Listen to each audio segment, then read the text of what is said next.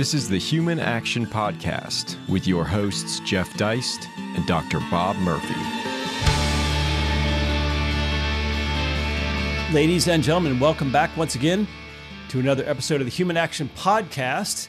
And this week, the subject is the stomach-churning announcement earlier this week that none other than Ben Bernanke, along with a couple other economists, would receive the Nobel Prize for their efforts, or his efforts in particular, in understanding crises. And of course, from our perspective, he's one of the great architects of the 2008 crisis, and also someone who got the Great Depression completely and inalterably wrong, as opposed to Murray Rothbard, who, of course, wrote the book The Great Depression, which we consider, along with his work on the Panic of 1819, absolutely correct in their assessment, diagnosis, and cure for these terrible economic calamities we suffer. So we've got our great friend Bob Murphy with us here to discuss. And Bob, you know, there's so much to say about Bernanke. Some of those years I was in D.C. with Dr. Ron Paul when he was on the chairing the Domestic Monetary Policy Subcommittee within the Financial Services Committee. So as a result of that, basically he had two opportunities every year to question Bernanke. Let's just briefly address Douglas Diamond and Philip Dybvig, the two other co-winners. What's their story? Okay, so yeah, I'll try to say this succinctly, and then you can ask me to unpack it if you want, Jeff. So their paper, I think it was in 1983 in the JPE, it was a classic in terms of understanding how banks can be involved in financial crises.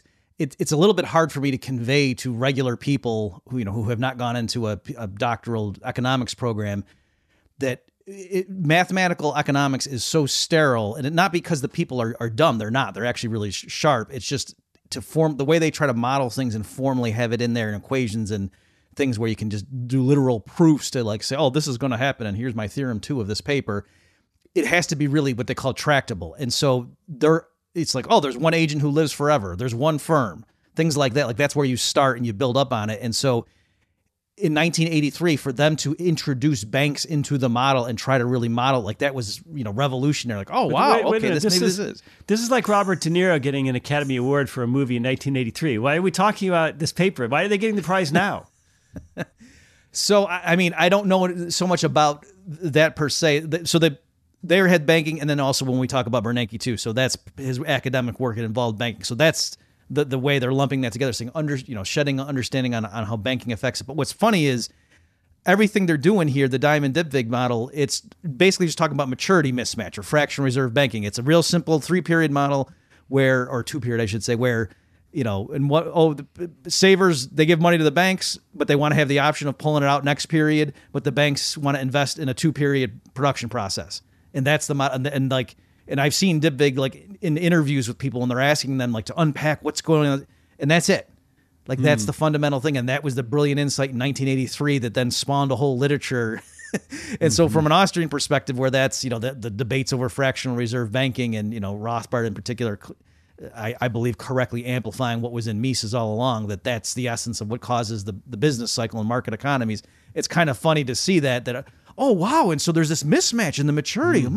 Tell us more. And it's like, you guys didn't know that? And so it's kind of refreshing that, yeah, I agree with a lot of what they were saying. But even there, they end up concluding that, the way to solve this is to have deposit insurance and central banks to act as a lender of last resort. And so my joke on Twitter was, if you had read the Nobel's announcement and summary of their research, you would think that after the 2008 crisis, they said, you know what, we should get a central bank in FDIC. Let's go start that now, because that's the way it's presented.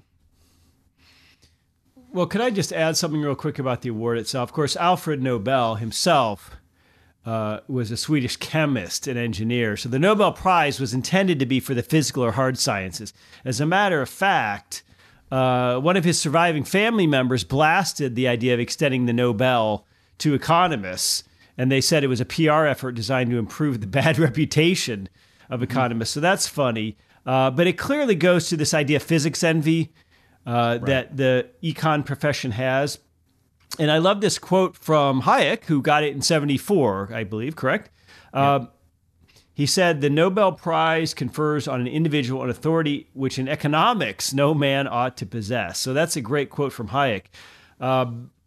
I mean, what do you make of the Nobel itself? Is it a lifetime achievement award of sorts? Is it a signal to Fed critics that a Fed stalwart like Bernanke and a true believer like Bernanke is going to be feted?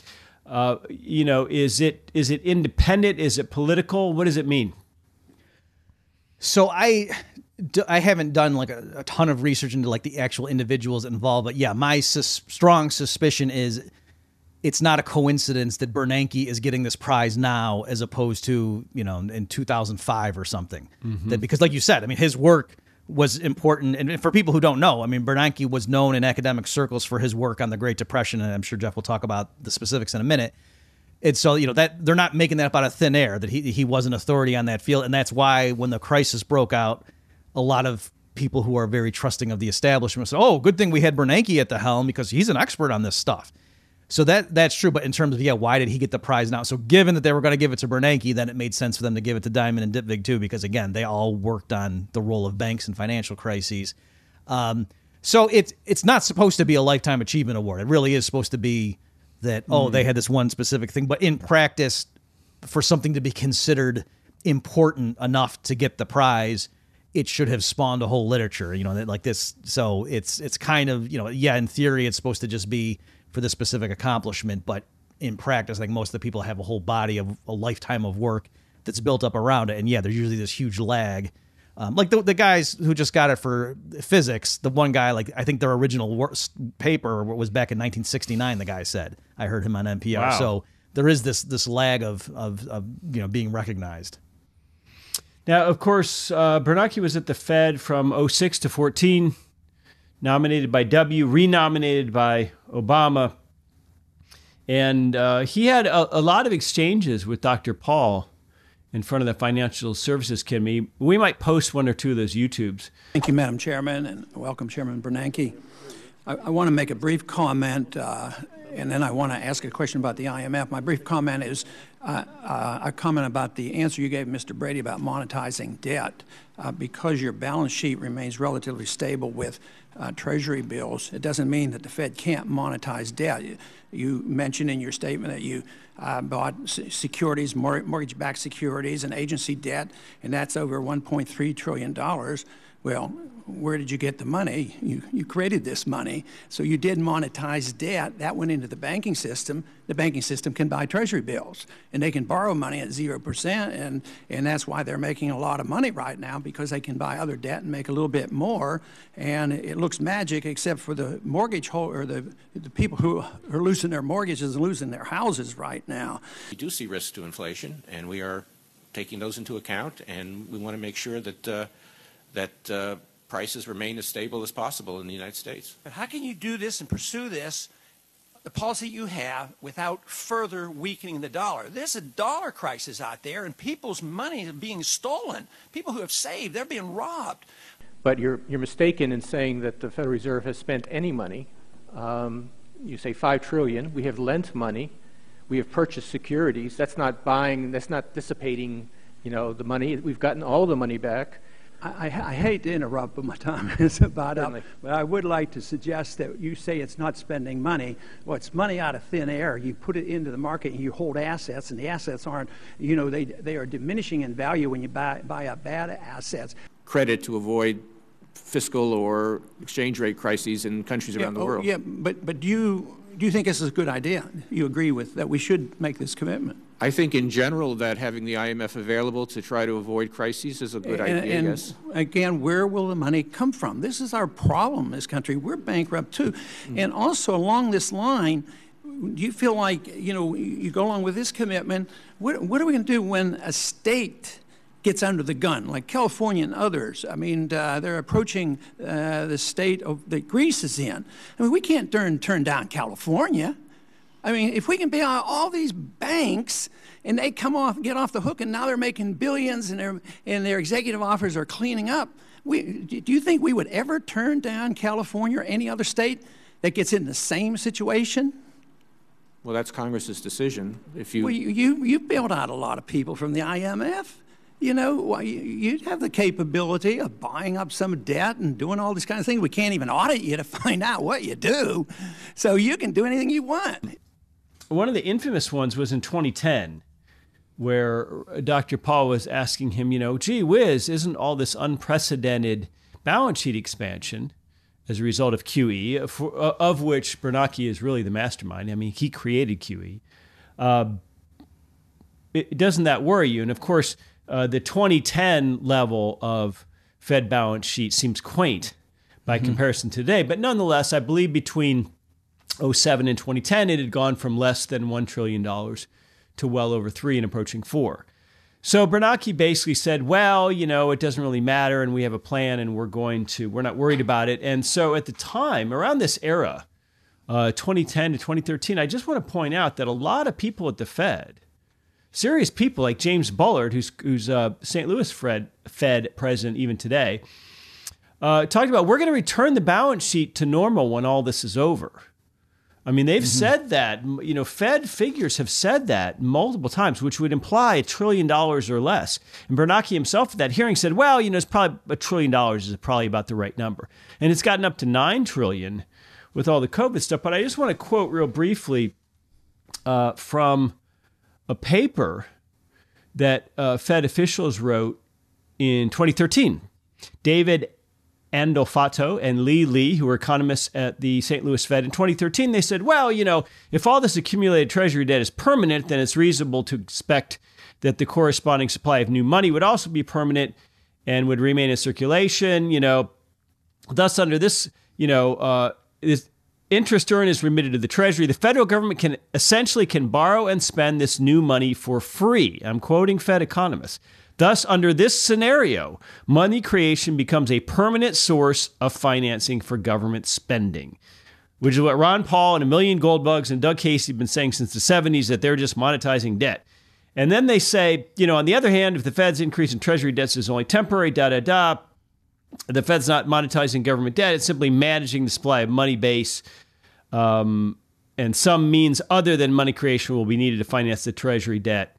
A return to the public through open market sales. So that seems to me a pretty wild admission. I mean, that's fewer than 10 years ago, they were saying that we're going to get the balance sheet back to normal. And so are we just supposed to have exceedingly short memories?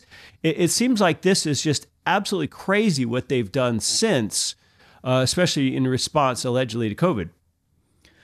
Yeah, I think you're right, Jeff. I mean, and you bring up COVID too, and it's a good analogy to with the 2 weeks to flatten the curve, that regardless of what, I know there's people have different views on things, but whatever you think, surely if the American people had been told March 2020, what was going to happen in terms of the lockdowns and everything, they would have said no. Like, even if there were much more catastrophic projections of deaths, they would have said, sorry, we're not doing that. That's crazy in terms of all the lockdown. But that's not how it was. It was dribbled out. 2 weeks, and then it just kept getting dribbled out. So I think you're right. It's the same sort of thing. If markets had been shown in the fall of 2008 how big the balance sheet was going to be in 2022, the dollar would have crashed. And they would say, well, you're out of your mind, and that wouldn't have worked. But again, because they did it, assuring people, no, this is a temporary thing. We're going to suck that liquidity right out. And, Bernanke went out on 60 Minutes. The guy was asking, this is not an exact quote, but words of this effect. He was saying, what if inflation starts to break out? And Bernanke said, we would zip it up like that. We would vacuum it up. And he said, there's no doubt in your mind. You're not worried. He said, no doubt in my mind. And so then, and plus it was a panic at time. So the demand to hold money increased. So then when the dollar didn't crash in the first year or two, then everyone just kind of said, oh, all right, they must have it under control. It was almost like a self-fulfilling prophecy. And so, since they got away with it then every time the markets stumbled, this did another round of QE. And then, of course, with COVID too. Why not? If interest rates are rock bottom levels like that study you were reading, it seems like it's free money. Why wouldn't we just create $1 trillion and have the Fed monetize it, in that debt and so forth? And there doesn't seem to be a problem right now. Why not just keep doing that? So, of course, at this point, we are seeing the fallout from that with price inflation and so on. But still, that's what they were doing. And you're right. If people had seen up front, this is where this is headed, I think they would have balked. Like, investors would have shorted the dollar and treasuries and whatnot. But because they were told that, no, this is a very temporary thing, we're going to unwind this as soon as the economy recovers. And now, they've changed what the regime is in terms of Fed policy, and they're no longer talking like that in terms of bringing the balance sheet back down to pre-crisis levels. Now, we might argue that Bernanke and certainly his predecessor, Alan Greenspan, were very much responsible for the crash of '08, and they were, in fact, the architects of it. Not just them as men or individuals, but the Fed governors over which and FOMC over which they presided.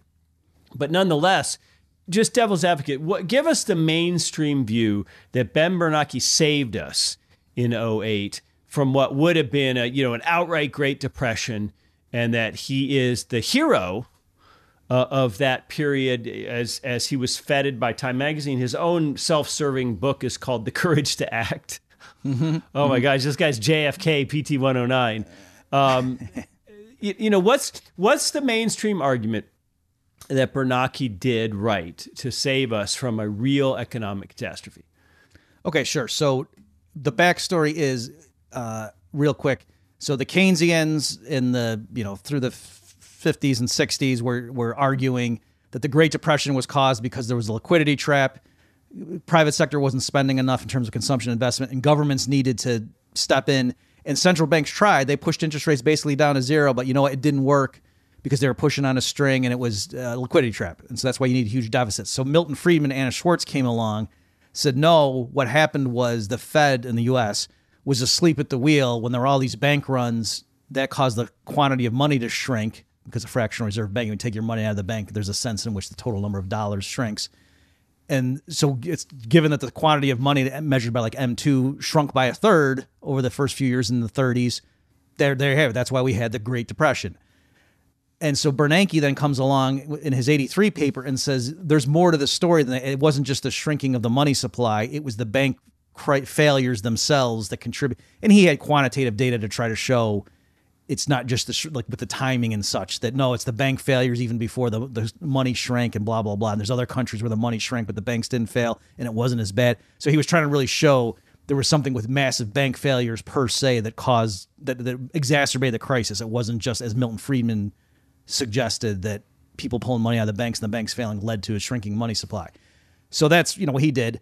And so his work is considered to show the importance of not letting the banking system collapse when there's a crisis underway.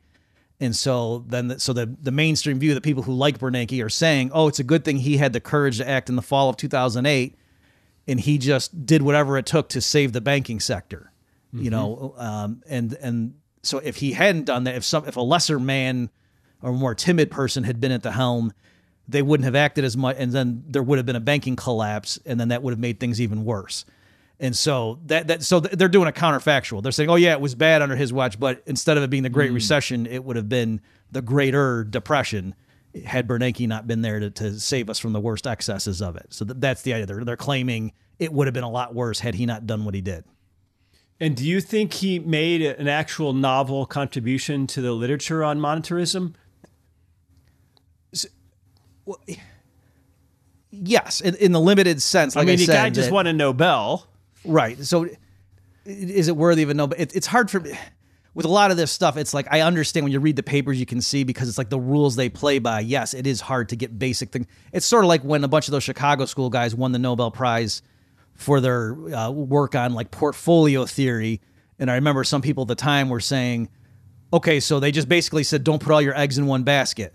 And the defenders were like, well, yes, but it's hard to show that rigorously why that's true. So that's kind of the same thing here. Okay. But what Bernanke said is, oh, if there's thousands of bank failures when the economy's already faltering, it's extra bad. And he, why? Well, because banks perform like what his paper showed is, banks perform important functions like credit intermediation. And so if that all of a sudden stops too in 1931, that's bad, because now savers and borrowers can't meet each other. And so that hurts. And so, yeah, that's true insofar as it goes, but, his solution. So therefore we need, the Fed to come in and do all these things to save the banking sector, I would obviously say. Let me just mention one thing, Jeff, because a lot of people, of course, are taking pot shots saying, oh my God, Bernanke engineered the crisis, or at least he didn't stop it. And then, so we're giving him a prize. But then his defenders say, no, the prize is for his academic work. But even that's not a good defense, because on its own terms, like the way the announcement reads is, these men, enhanced our understanding of banking and how it can lead to crises. Well, if that's true, it certainly didn't help Bernanke's understanding, because like you said, Jeff, all throughout when he was either, on the board or then becoming the chair, he famously or infamously didn't see this coming or was lying about it. So for people who haven't seen it, go to YouTube and just say Ben Bernanke was wrong. And there's a hilarious compilation every step of the way from 2006 onward. He was saying, oh yeah, there's a problem with housing, but it's going to be contained to the, subprime market. And then, housing in general is in trouble. We're not going to have a recession. Then, we're going to have a recession, but it won't be too bad. Oh, it's going to be pretty bad, but we'll bounce back. Just every step of the way he was wrong. And so it's like, well, if his own work didn't help him to see what was coming, then why are we giving him a Nobel Prize for it? How much could it have contributed to our understanding if it didn't help his understanding? So would you characterize him as a monetarist in the Friedmanite sense? Is that his school of thought?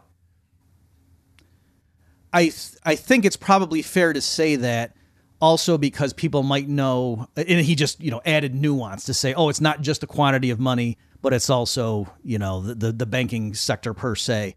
And 2 points on that, because he famously said to Milton Friedman, like it was, I don't know if it was his birthday party or something. It was in the early or mid 2000s where Bernanke said, I'm paraphrasing folks, but he was at an event where Milton's being honored, and Ben says, I'm going to slightly abuse my privilege as a member of the Fed to say to you, you're right, Milton. We caused the Great Depression, but thanks to you, it won't happen again. Words that would come back to haunt him, during the so-called Great Recession. So there's that element. So he's clearly praising, Friedman. So in that sense, yes. But also he's famously known as like Helicopter Ben. And so that, his recommendation in other contexts, particularly talking about what Japan should have done in the late 90s, what, he was saying, if expectations are, if people expect deflation, by which he meant falling prices, you got to snap them out of that. And, if you had to do it in principle, just have the helicopters drop money. Like you got to get out of that. And so, yes, in that sense, for sure, he thinks the quantity of money is a critical variable in explaining all this stuff. Well, in terms of the George W. Bush stimulus checks and also the stimulus payments under both Trump and Biden in just the last couple of years, I mean, those were helicopter drops in a sense on the fiscal side. That was actually direct cash checks sent to individual households. I mean, it's imperfect, but that's an attempt at what we call helicopter money. Right. And for people who never heard that phrase or they don't know the distinction, so that normally Fed operations are they buy assets and then that money enters as reserves into the banking system. And for it to get in the hands of the general public, then the banks have to make loans. And so to circumvent that, you could just like directly put cash in people's pockets or checking accounts, or drop it out of helicopters. Right. So that's where the distinction being drawn is in terms of conventional operations versus how do we get money directly in the hands of the people because we want them to go spend. So right, Jeff, and even there it was the Keynesian criticism of that stuff was, well, some of these people might save. You expect you give a bunch of money to households when the economy's bad, they're going to like pay down credit card debts. We need them to go spend. How about if they buy scratch-off tickets? Well, that would help education. And liquor. Right? Yeah. Well, I want to talk about Bernanke's courageous period in 2008 because there was obviously his monetary policy machinations, which resulted in these huge QE purchases, this whole new program, which is still, in a sense, been with us up until COVID. And second of all, there was the fiscal side. There were some huge bailouts, TARP and otherwise, during that period. But I want to go to David Stockman. I happen to really like his book, The Great Deformation. I think it's the single best explanation, behind-the-scenes look at that period of crisis, Lehman Brothers, all the other things that happened during that time. And David Stockman argues that what he calls the BlackBerry panic of 2008, meaning back then everybody had a BlackBerry, or the financial tech, the Wall Street guys had BlackBerries instead of whatever iPhones they have today. So he said that I'm quoting him, the non-financial businesses of Wall Street would have been largely unscathed.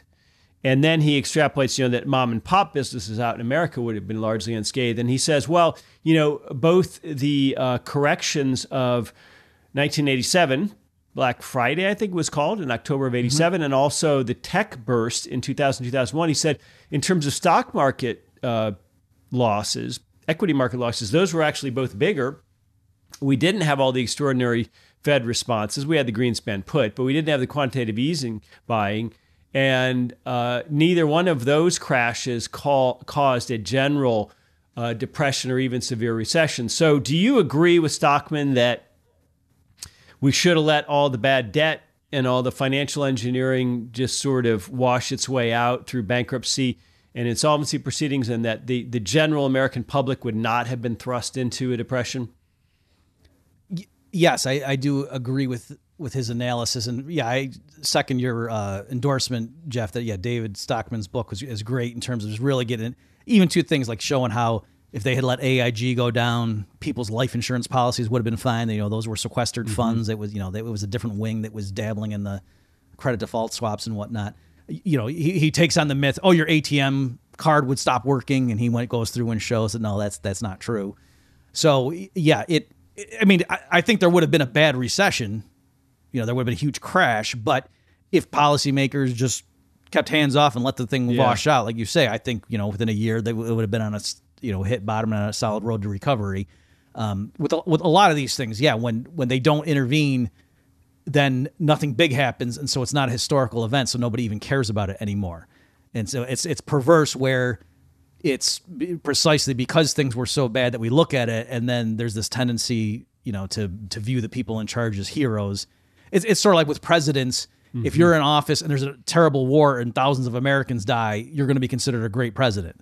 Whereas if you use diplomacy and avoid war, nobody cares about you because there's nothing memorable in the history books. Right. So it's this perverse thing. Right. So it's a similar thing here. Had they averted the crisis, nobody would be saying Bernanke was a savior because, what did he do? But since he was at the helm when disaster struck, then all of a sudden, it's a good thing because it would have been even worse, is what the claim is. But no, I think it's the other way around. Well, so David Stockman's phrase, the BlackBerry panic, he gives 4 reasons that this crisis would have been largely contained within the financialized economy, the investment houses, the banks, etc., and would not have spread to Main Street, to all of us.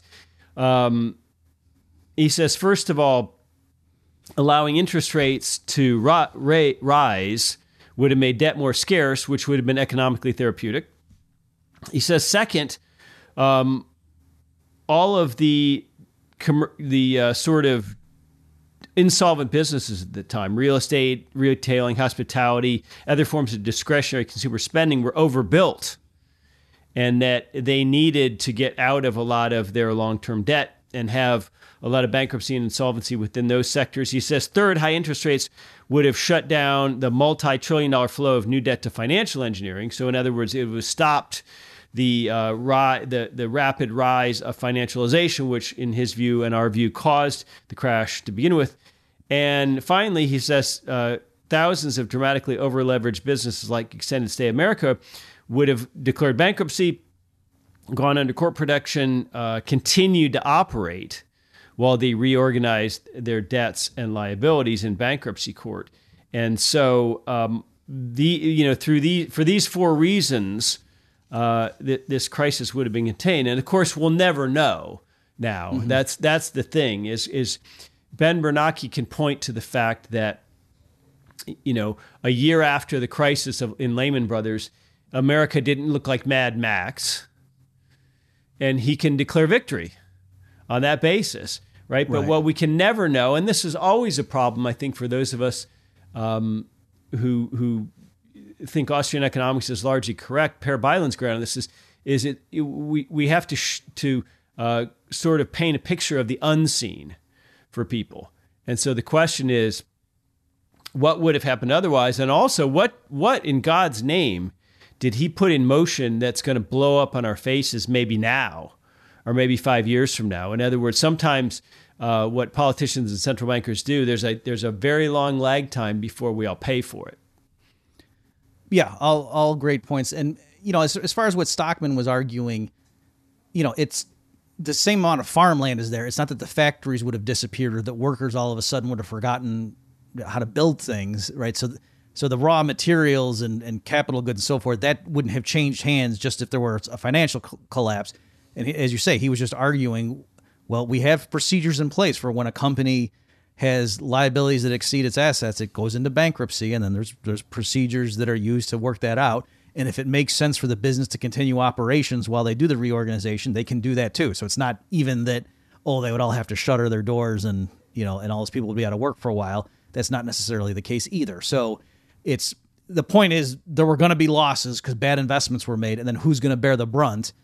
And Stockman and other Austrians at the time were saying, how about the people who made those bad decisions? They should bear the, and their shareholders, they should bear the brunt of it, not taxpayers or not dollar holders through the, the Fed monetizing these things.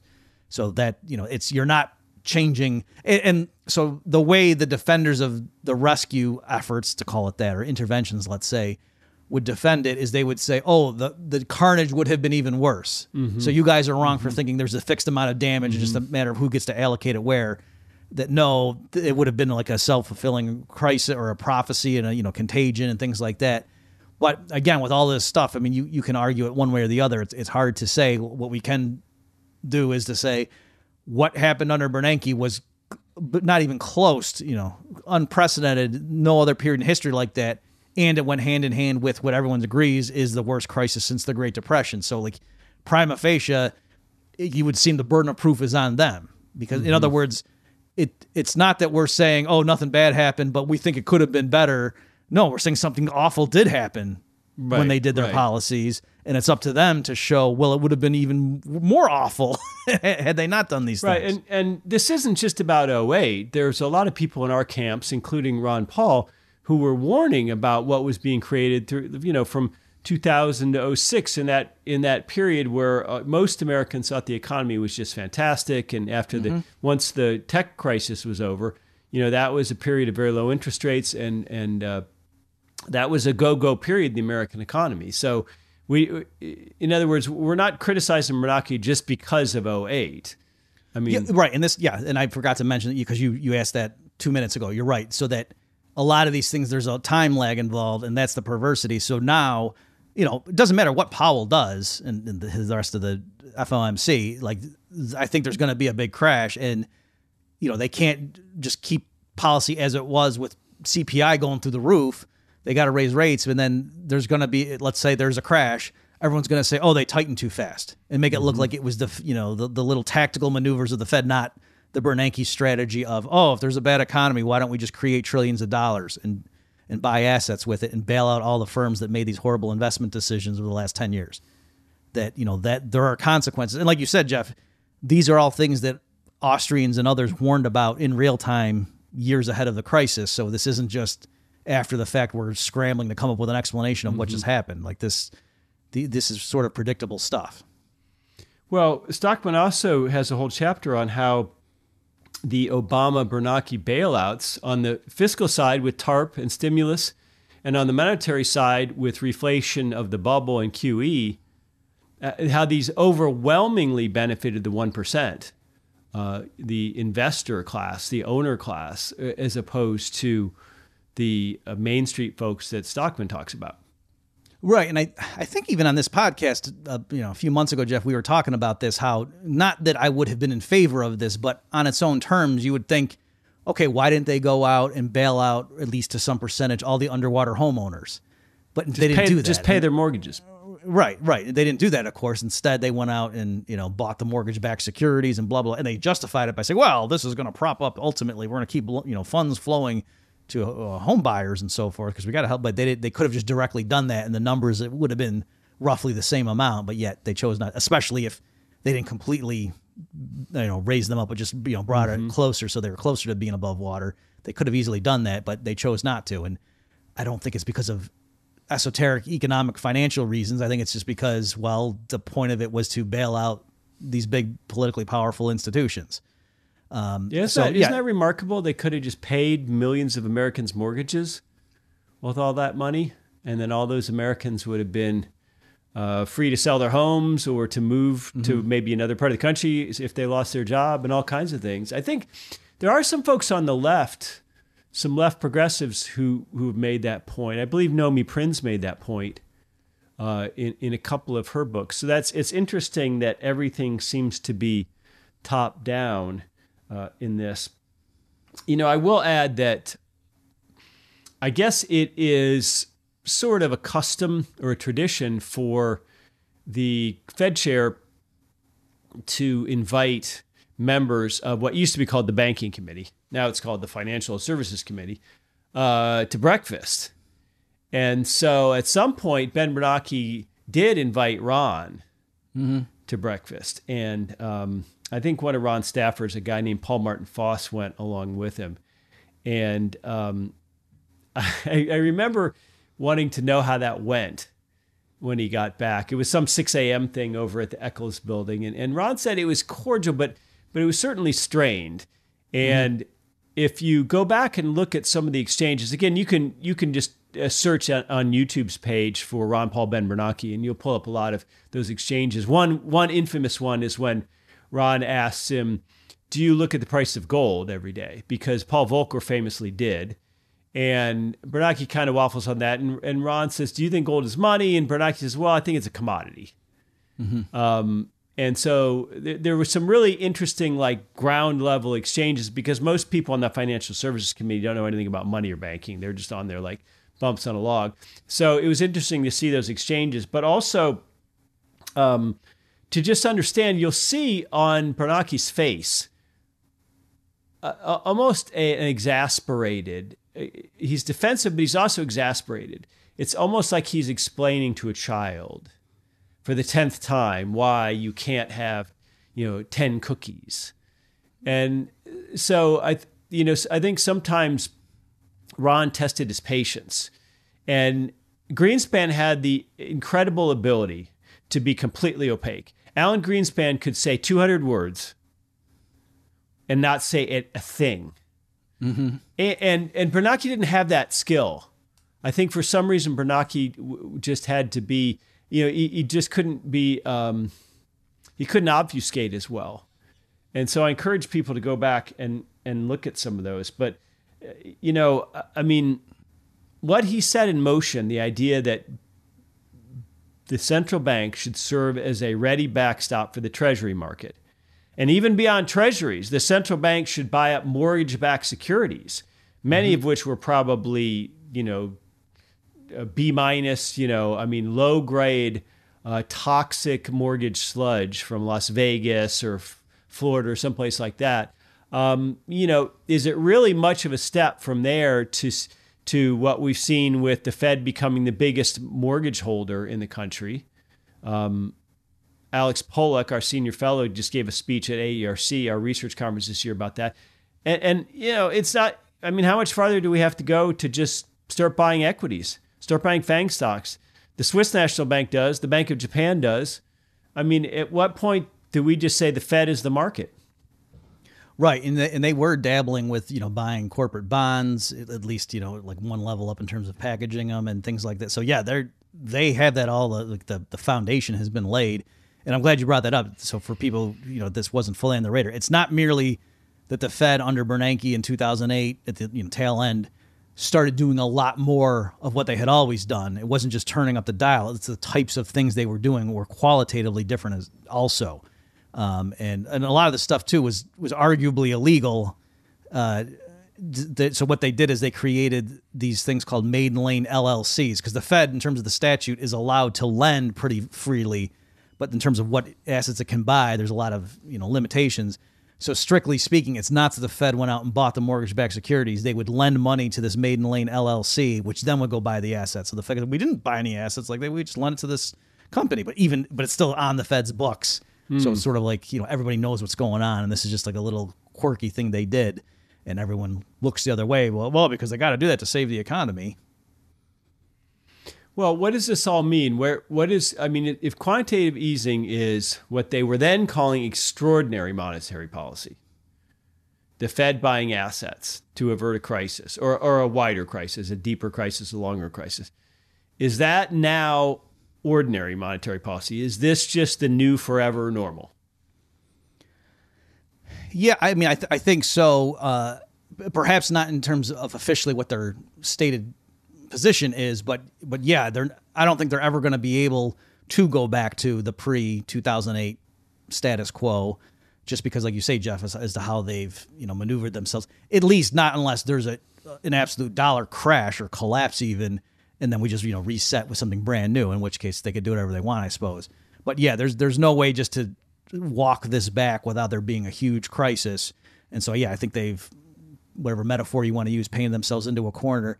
Because it's also too, they began, and this is an interesting thing also, that remember, it's like, oh, this great academic, Bernanke, who did all this work on how do you prevent crises and things. And so then he gets in there and they start doing QE, but then right at the same time, they start paying interest on reserves. So effectively paying banks to not make loans to their customers. And I know there were a lot of academics who were scratching their head. And like, well, that doesn't make sense. Why is the Fed doing that? I mean, Bernanke's own work shows that they should be encouraging lending. That's the whole point. You want to keep, don't let the banks collapse like they did in the early 30s, but then you wouldn't pay them to not make loans. That kind of defeats the point, right? And well, if you think that Bernanke is just doing what his academic papers said, but if instead you think he's bailing out the banking sector, then paying them interest on the reserves they keep parked at the Fed makes perfect sense. Right. So, there was that element as well. So that's another change they introduced that they implemented because of this. So yes, Jeff, to answer your question, the way they're doing things now is dramatically different from before. And I don't think they're going to be able to go back to that. I mean, they floated some things. They were going to do average inflation targeting. And that was in effect for I don't even know if it went a full year before they kind of said, actually, what we're really doing is such and such. So they keep saying new things that buys them a little bit of time when the market's like, okay, finally, they're serious. And then when it becomes inconvenient, they stop doing that. Well, I want to wrap this up with a question for you. I know some Austrians still hold out faint hope that Israel Kirzner at NYU might get a Nobel before he dies. He's in his 90s, presumably for his work in the area of entrepreneurial discovery. I guess I'm curious, did you have Professor Kirzner during your years at NYU as a prof? Yeah, so he wasn't teaching the PhD students any classes, but he was teaching them at my master's level history of economic thought. So I took that.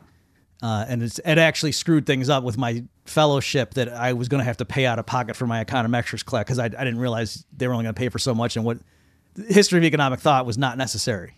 So that was like great, something I was doing on the side for fun. And so, but yes, to answer, I did take that class with him, and it was great. Yeah, it was very good.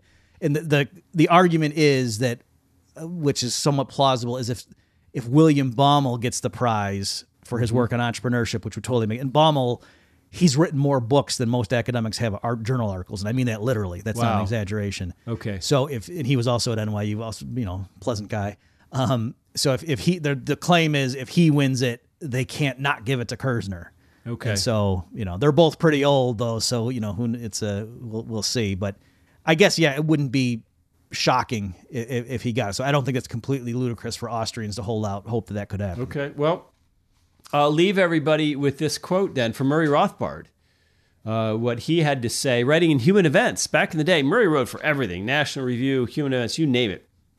So he had this to say about Friedrich Hayek winning the Nobel in 1974. He said, it comes as a surprise on two counts, not only because all the previous prizes in economics have gone to left liberals and opponents of the free market, but also because they've gone uniformly to economists who have transformed the discipline into a supposed science, quotes, filled with mathematical jargon and unrealistic models, which are then used to criticize the free enterprise system and attempt to plan the economy by the central government.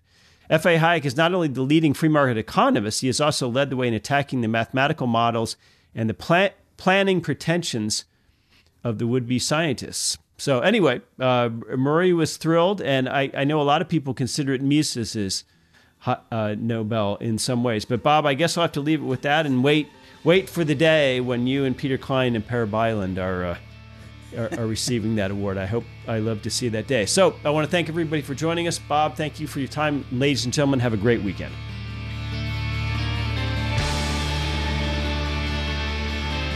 Check back next week for a new episode of the Human Action Podcast. And in the meantime, you can find more content like this at Mises.org.